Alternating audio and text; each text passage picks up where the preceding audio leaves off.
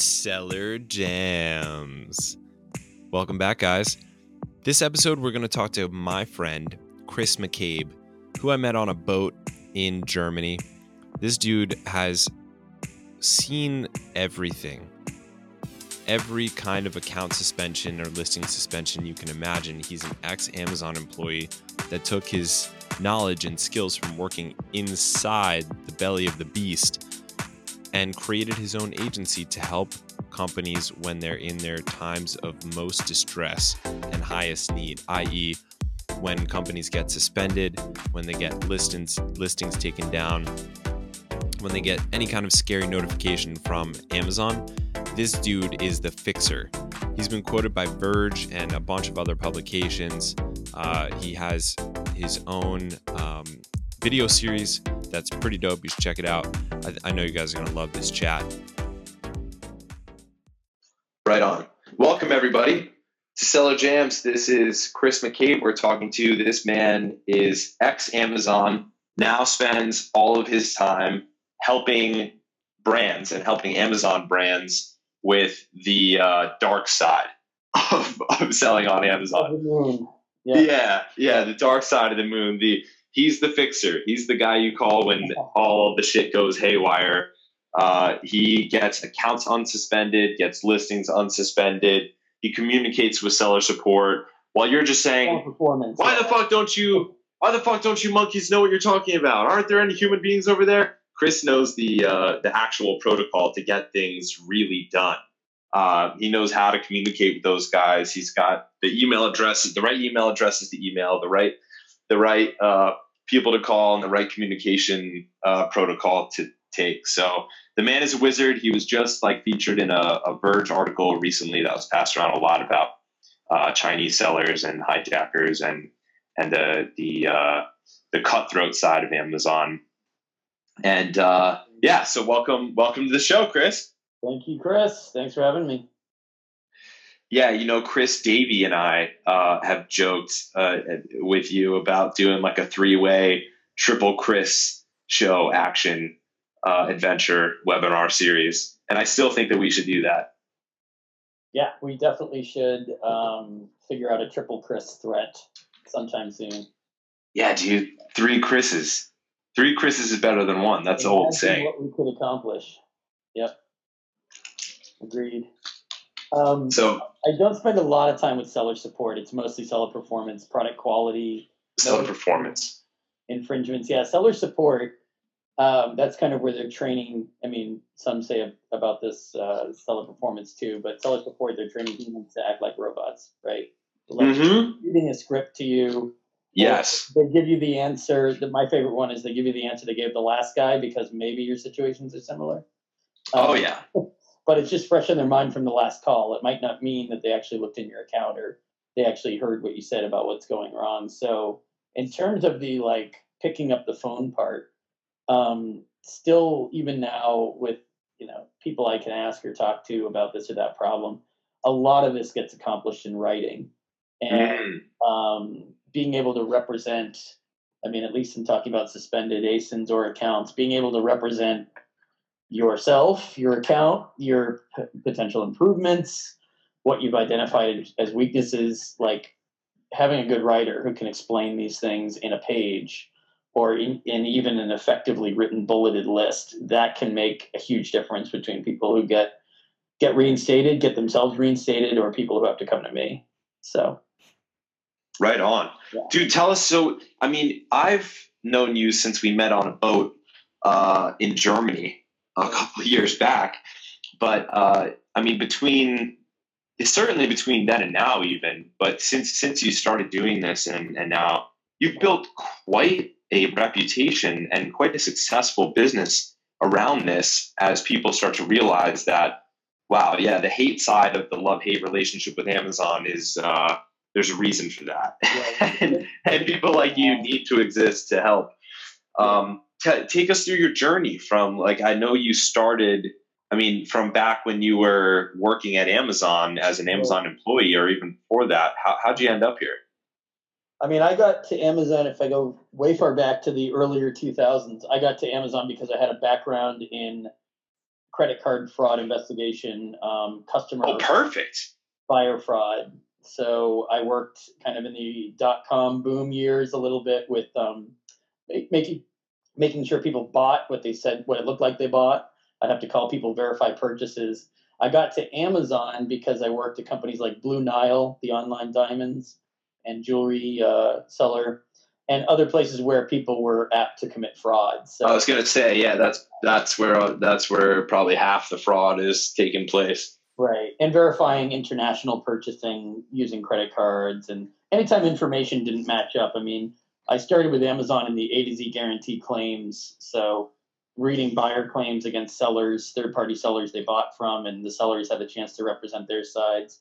So I was kind of the judge after taking in both sides and following up with them if I needed more information, but usually taking the information in emails and messaging and making a decision based on that, whether the buyer got their money back or not. So I started in the A to Z guarantee area, quickly got over to seller performance, evaluating seller accounts, learning policy better, enforcing policies against sellers, and then of course you get into reviewing accounts for suspensions, deciding if I would just send a warning, or some listings were improperly created. Do you just cancel them and send a warning, or do you find more problems and suspend the account?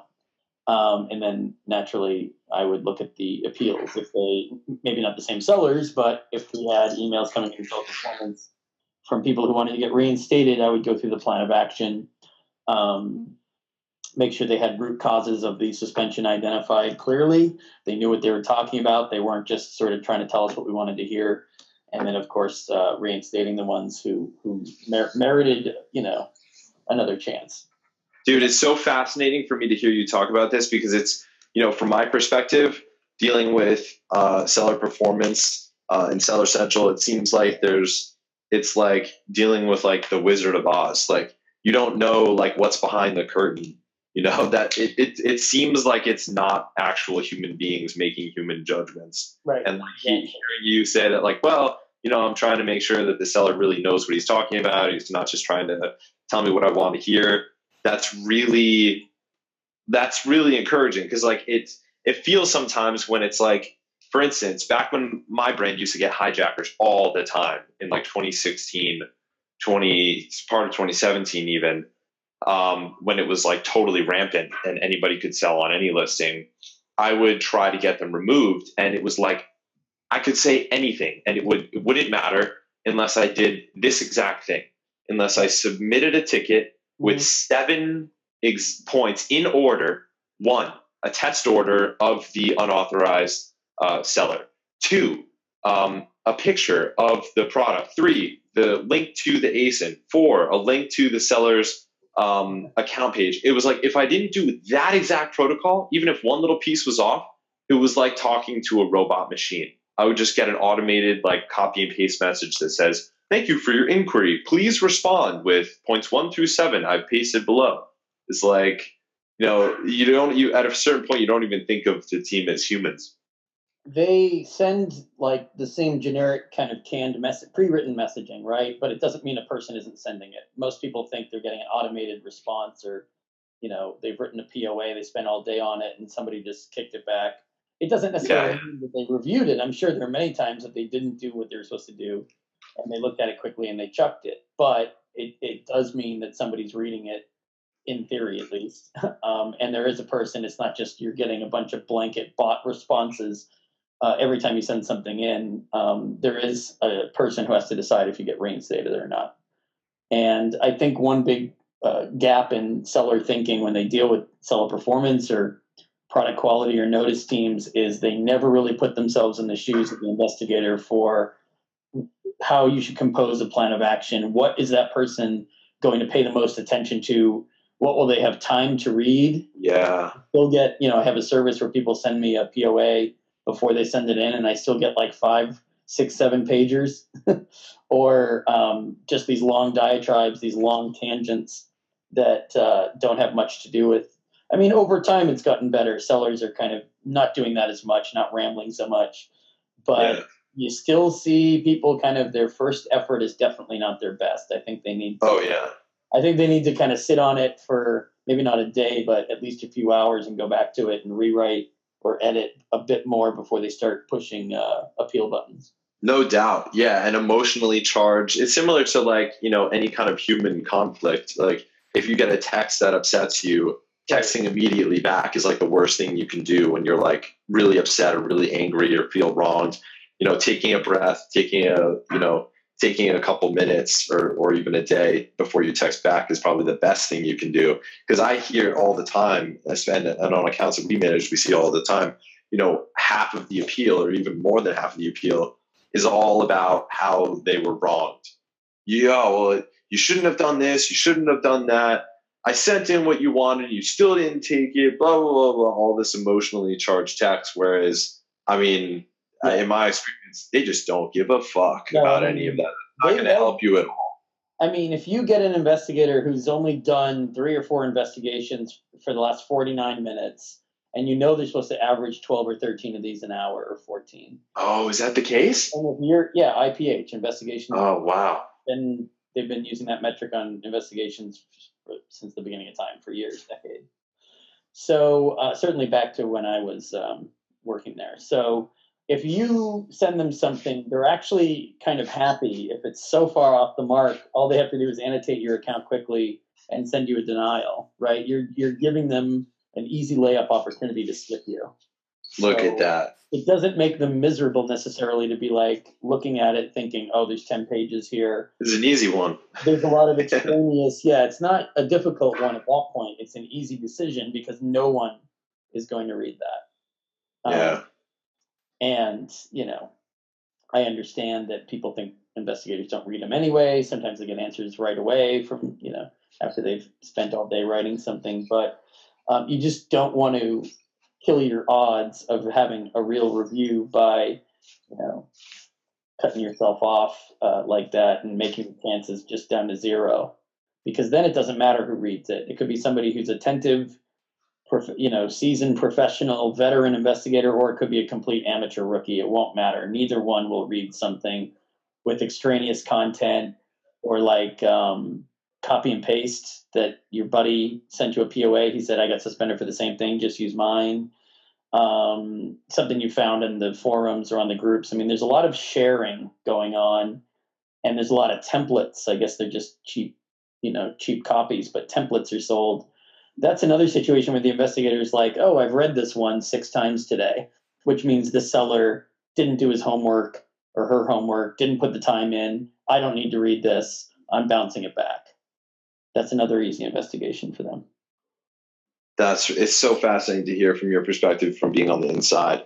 But so take us through that journey then. So you're in there, you're reviewing cases. Yeah, it was a daily, I won't lie, it was a grind to do that, especially with reading appeals, suspending people, sending warnings, killing listings, doing that every day for, 5.5 years? So, without a doubt. Yeah. Obviously I did other things. I was mentoring. We had kind of a classroom training situation one summer where I had investigators in a group and we were doing them all at once instead of, there was some one-on-one training too. But at that point, Amazon was expanding to the point where we had to train in groups, so much hiring. And I got to work on Amazon Europe since I speak French, and I was working on the UK queues as well. So that was different and interesting. And I started auditing investigations. That was kind of a mixed bag because they had these crazy parameters they wanted us to use when auditing our peers. Let's just say it wasn't 100% objective, and a lot of bias was still in the process. I think maybe it was an early iteration of what auditing investigations would look like. I can only hope it's a better process now, although I kind of fear that they're not doing much auditing right now. But it was varied enough that I could do it for over 5 years. As time went on, I could, sit in meetings with engineers, talk about tool improvements that we needed, talk about what kinds of sellers we wanted to group together into what we called buckets, like investigative buckets. Mm-hmm. And then, a lot of it was email queues, seller performance, policy queues, taking somebody's report of bad behavior or a buyer's complaint about the quality of a product, running that down, investigating doing a lot of ASIN level investigations. It was varied enough that I would, even though some of it was kind of rote repetition, I could still find it interesting and pursue the most interesting angles about it. So okay. So then what made you leave after 5 years? Some of that, I think, was Seattle. I lived in Seattle for 10 years, and I did not plan on living in Seattle so long. Too much rain. Well, no, it's not so much rain. I just need sunlight. I like the four seasons, I guess. That vitamin D. Yeah, the vitamin D is important. Gotta get that D. I mean, if you're kind of like Probably gonna edit that out. I mean, I would say I worked 6 days a week. Most of the time I worked at Amazon. That's Amazon has a reputation for that. Yeah, working their employees to the bone. Yeah. Well, I mean, some of that was voluntary on my side, but that plus the vitamin D, you start combining things, you get bad results after 10 years. So I wanted more sunlight in my life, and I'm from the Northeast. I always planned on moving back here to be closer to family. So, yeah. Okay. I was going to be living in New York, where you are now, right? I was living in Brooklyn, but I decided after a year that I would move back up to Massachusetts. So you moved before you even knew that you would start the agency or start doing the consulting? In those days, I was meeting with people that I worked with at Amazon to see if they wanted to do this sort of thing with me. I knew it would be a lot to handle by myself. Yeah. But then I started slowly enough for the first several months, I guess 6 months. I was kind of working with a small hand-picked group of clients. And what year was that? 2014. Oh, 2014. Okay, right on. It was about 4.5 years ago that I started. So the first 6 months, it didn't really become like a all the time phone calls, emails, every hour thing until maybe March of 2015, right around that time. So right around 4 years ago is where I started doing like the 6-7 days a week of consults and helping people reinstate their accounts and that sort of thing. So. Okay, right on. And it was first just you? Yeah. And how many people are on the team now?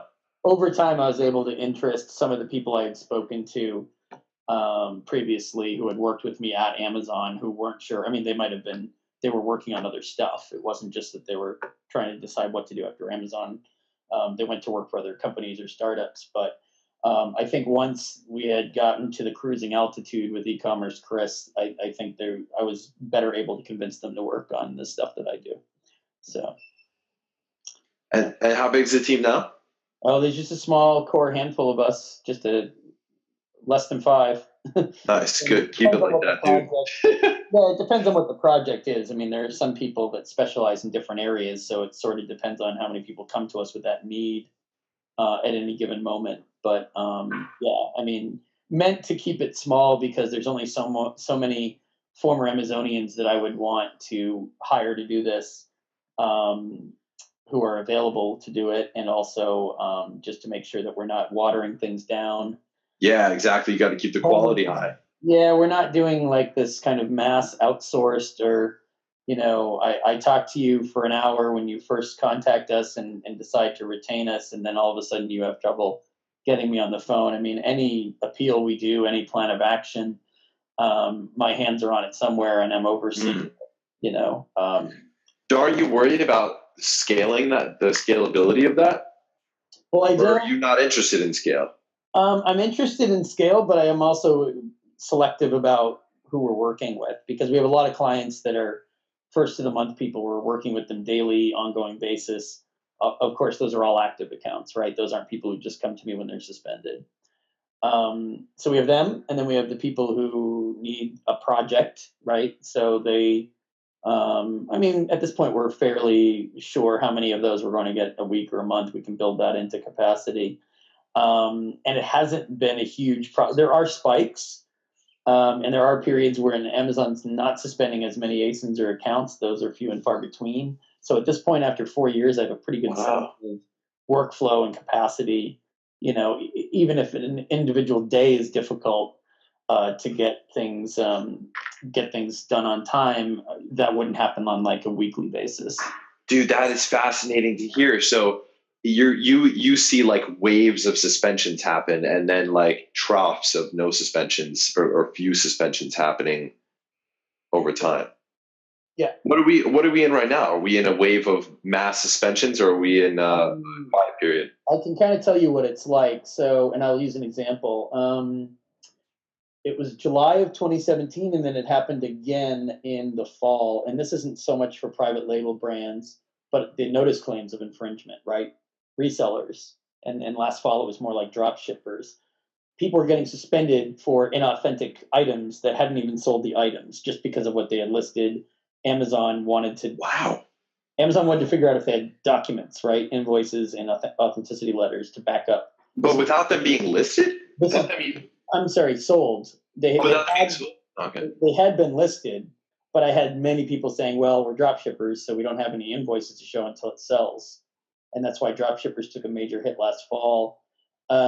July of 2017, they suspended I don't know how many resellers. I mean, my inbox filled up within a few hours with just, I mean, maybe 75 messages from people who were suspended for receiving too many infringement claims. It could have been copyright, could have been trademark. Lately, it's been more just straight out counterfeit complaints, intellectual property complaints. So, and they were large and small. There were sellers doing 40, 50, 60 million a year who were contacting me at that time. There were some doing 5 or 6 million, right? And I'm sure some of them were doing 750K to a million. But they were reselling. They had attracted a certain number of complaints within a particular time frame. My guess is they hadn't responded to the notifications really in any of the cases, or they weren't able to get retractions from the rights owners. So it was primarily, for that occasion, it was primarily resellers. There are private label sellers who are hit with patent infringement complaints, trademark, of course, and other, related. Sometimes it's not a rights owner infringement. They'll have a competitor buy from them and say the product is unsafe, right?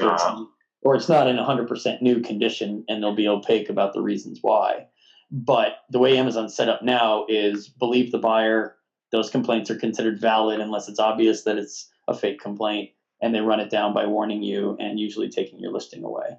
So if you get too many of those, whether they're infringement or inauthentic or condition, you will get a manual review. An investigator looks at your account, and you're, again, an investigation's triggered. You go into the bucket for that kind of investigation, and investigators globally, whatever time of day it is, are going through them and sizing you up to see if you should continue to sell or not.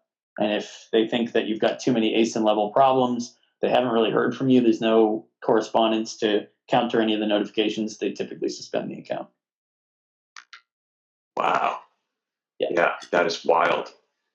So what is the top reason for suspensions now in 2019? So the product quality team, of course, enforces item quality and item condition complaints. Buyers are only too happy to submit those almost all the time, every day, every hour. So those are extremely common. Often those come across as inauthentic complaints. Inauthentic to Amazon means anything from not as described on the site to fake or counterfeit to this isn't the quality I expected. It's kind of an umbrella term. So inauthentic is extremely common.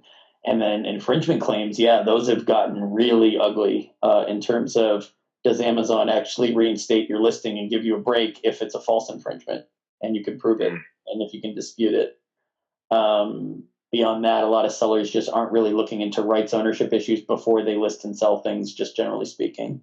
And again, that goes for private label or resellers. Or they just think that they can make these legal decisions on their own.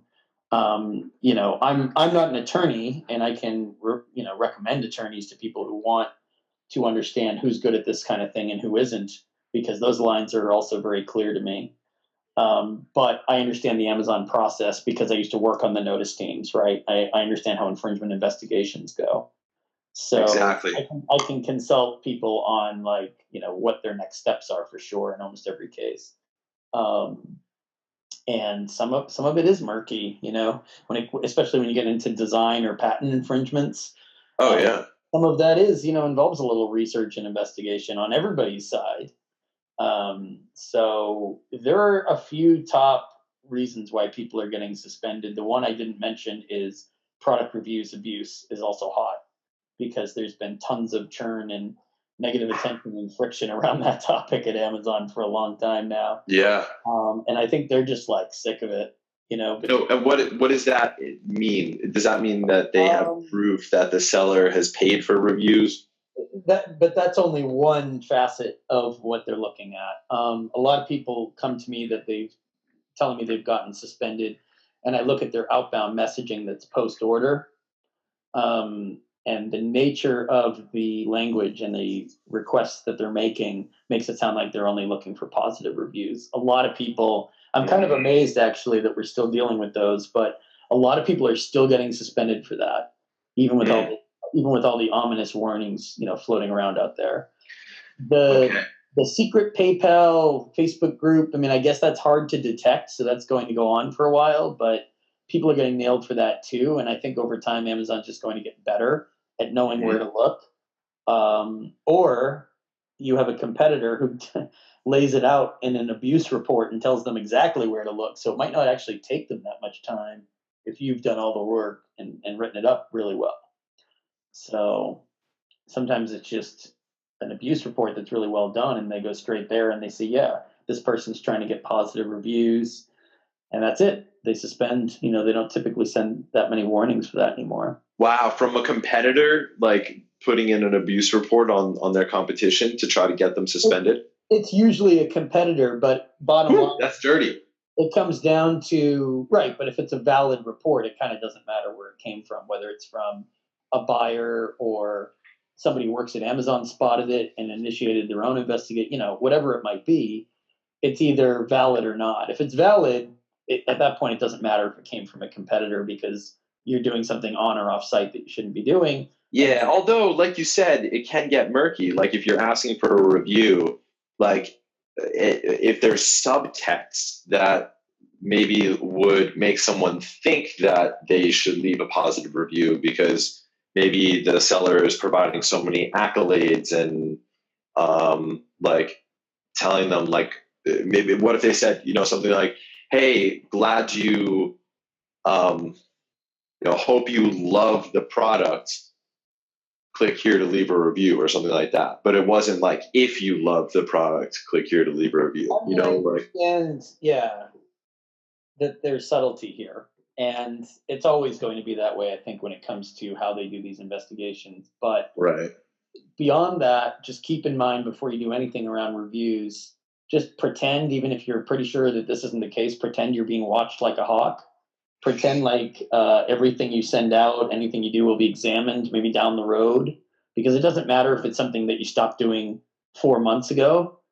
If it wound up generating a preponderance of positive reviews, you're going to be punished for it if they find it. And plus, there's still all these reviews out there that might be deleted if they find it after the fact. So you might not get suspended for it, but you might lose some key reviews for it. Most people are suspended because they're getting new, fresh, fake positives, or they get nailed for leaving negative reviews on their competitors' products. Good for them, because those people suck. Yeah. That's a really doesn't happen often enough, but take it from somebody who's looking at that stuff constantly. I mean, the balance of who needs to be suspended for creating fake reviews versus, sellers soliciting what might result in a heavily grouped section of positive reviews, that's not quite in balance. They're more likely to suspend positive review seekers. So, that sucks, because for the people that are leaving negative fake reviews on their competitors' listings, I like that is rampant. For instance, in the supplements industry, I know this because of supplements companies that Judo works with. It's like, get a freaking life. Like, that's what a negative way to view the world. Like, you have to tear down everyone else. Why don't you just focus on making your own product and your own business better? It just makes me angry. I just hate people like that. Like, that's just straight up evil to me. It's just, I know, but I mean, in some ways, like we talked about this in our last conversation about with competition, some heavy competition from China. In a lot of ways, it's cultural. And so you can't really expect anything cultural to change unless decades pass or many years. Right. Unless Amazon just shuts it completely down, which they haven't yet. But in terms of people who aren't working on their products. I mean, as long as there are gaps and loopholes to exploit, they're not going to be working on bettering their own products. They're going to be worried about, anti-competitive behavior and putting a lot of time into shooting others down. So yeah, because that's what matters to them. That's what, I mean, they just see a competitive edge and, well, Amazon isn't going to stop me. So why would I, if I know tons of other people will do this, they'll have the edge. I won't have the edge. Amazon's not going to stop them or me. Why would I stop doing it myself? I think that's what they would tell you their perspective is if you asked. Or it's just so normal they don't even think about it. This is just part of Amazon now. And anyone who launches any product or goes to any trade show or manufactures anything has to think in terms of, before I even start this launch or create this brand or manufacture XYZ, what is the competition on Amazon going to look like from black hat types? It's a crazy question to have to ask yourself in that early stage of product creation. But I'm starting to think if you're going to sell anything on Amazon, you have to ask yourself that question practically day one.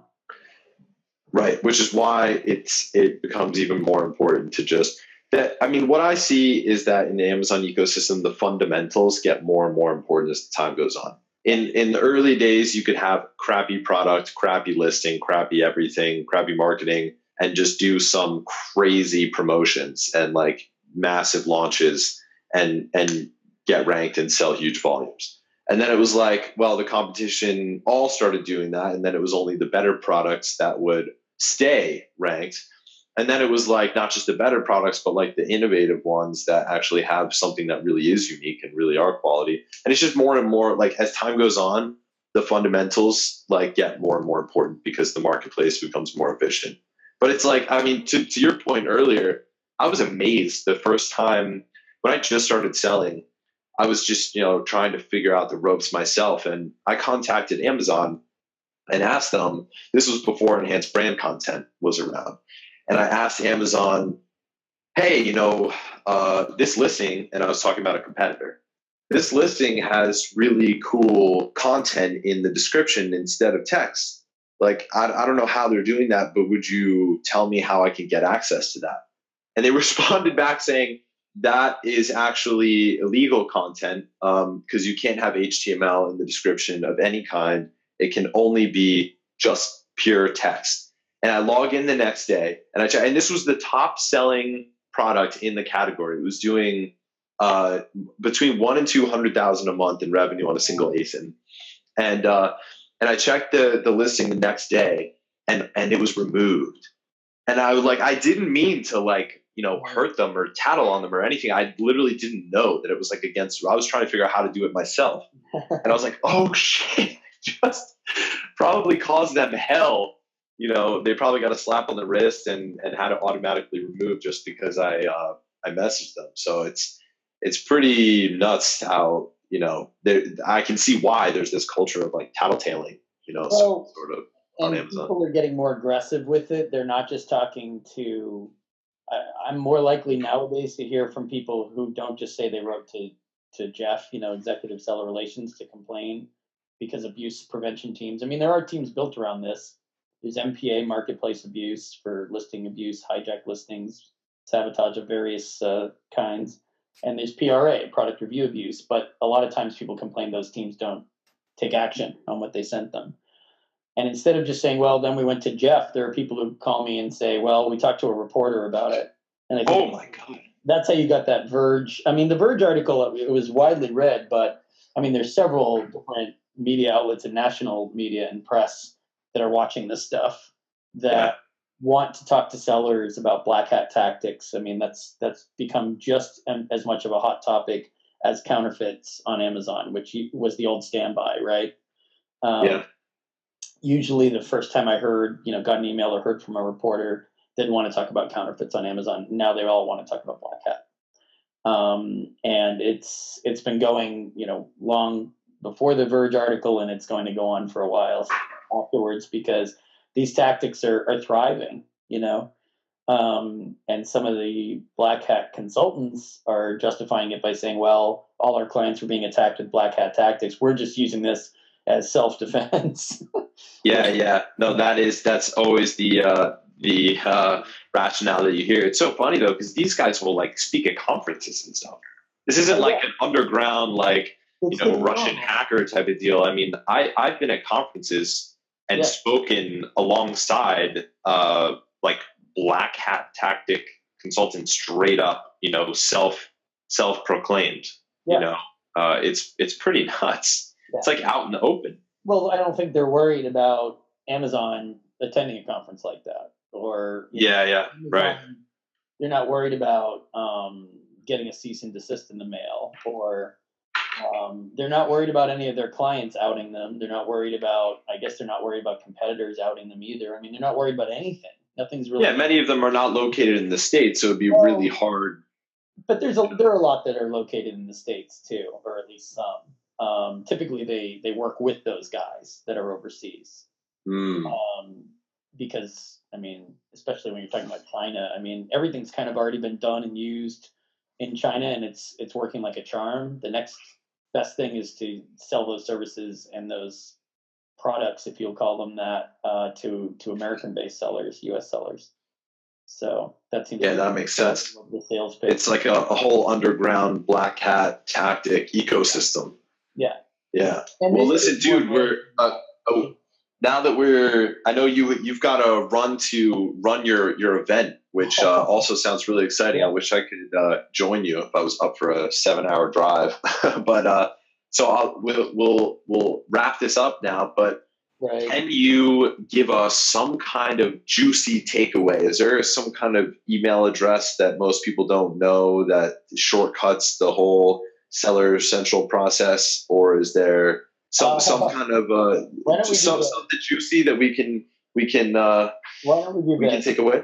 The juicy email is going to be mine. Reach out to me. Ooh, clever. Because I don't want to. Plus, people have a history of flooding email addresses that are useful. True. To get things done with the wrong. If it's secret, it doesn't work once it's. People, Amazon sellers that are stuck or desperate tend to use any email queue they can find. And some really good like policy queues and some other ones that I've used over the years ended up getting flooded with stuff that had nothing to do with anything just because they wanted somebody to respond. So it depends. And beyond that, it depends on your situation. It depends on the particulars. I never use templates. I don't use copy and paste cookie cutter stuff because they want to know that you do the pain and the homework to fix whatever the problem is. And they want you to send them customized content tailored to your situation. So they don't want you blasting all these different emails. I'm sure once in 500 times you can hit pay dirt by just sending it wherever you can. But that's not a blueprint for success on Amazon. Reach out to me. I'm happy to look over, anyone within the sound of the voice of somebody named Chris. I'm happy to give you a quick look at whatever problem you're encountering and at least get you sorted out in terms of which direction you want to go. So Chris at ecommercechris.com. It's CHRIS is my email address. And of course the website's ecommercechris.com. I've got a contact. Okay, that's pretty cool then. So without even engaging, if someone is suspended and they email you, you'll at least give them some kind of insider direction. Yeah, and I'm pretty good at it. That's a great resource then. Right on. All right, that's a good email then. So Chris at ecommercechris.com. If you get suspended, you know the first step to take because you're panicking and all emotional and crazy because you're losing tens of thousands a day in revenue. But Chris will at least set you in the right direction and get your head straight. Yeah, and figure out what your options are and also what your plan of attack is. Not just what your plan of action is. I get that all the time, but what are you deciding early on to do? Are you going to do this yourself and if it doesn't work out, you'll live with the consequences? Or do you understand that maybe doing it all yourself is riskier than, having somebody like me do it from the beginning, as opposed to just, I'll wait till I get my 3 strikes and then I'll call Chris. It doesn't always work that way. So. Right on. Yeah. All right, man. Well, thank you for coming on. Thanks for telling your story, and thanks for the hot tips and trends. That's all really valuable stuff and very timely this year. Are you going to Prosper, by the way? I'm doing a workshop at Prosper about reviewing your account so that you avoid the suspension before it happens. So I should be there. I haven't fully committed yet, but I plan on being there. Yeah. So March 17th is the workshop we're doing that afternoon. So hopefully I'll see some people there. Very cool. Right on. All right. Thanks a lot for having me. Appreciate it. All right. Thanks, man. Take care. All right. Take care. Thank you, friends, for listening. I hope you enjoyed that chat with Chris McCabe, my buddy from back on the boat in Germany where we first met. If you like this, if you got something out of the story with Chris, I would really appreciate it if you could just leave a review on whatever podcasting site or app you're using to listen to Cellar Jams. It means a lot to us. So it takes a couple seconds. Would love it if you just leave that review if you loved it. Or you can just smile and continue to drive, because more than half of you are likely driving to or from work, which is cool too. Much love, guys. Let's talk soon. Chris out.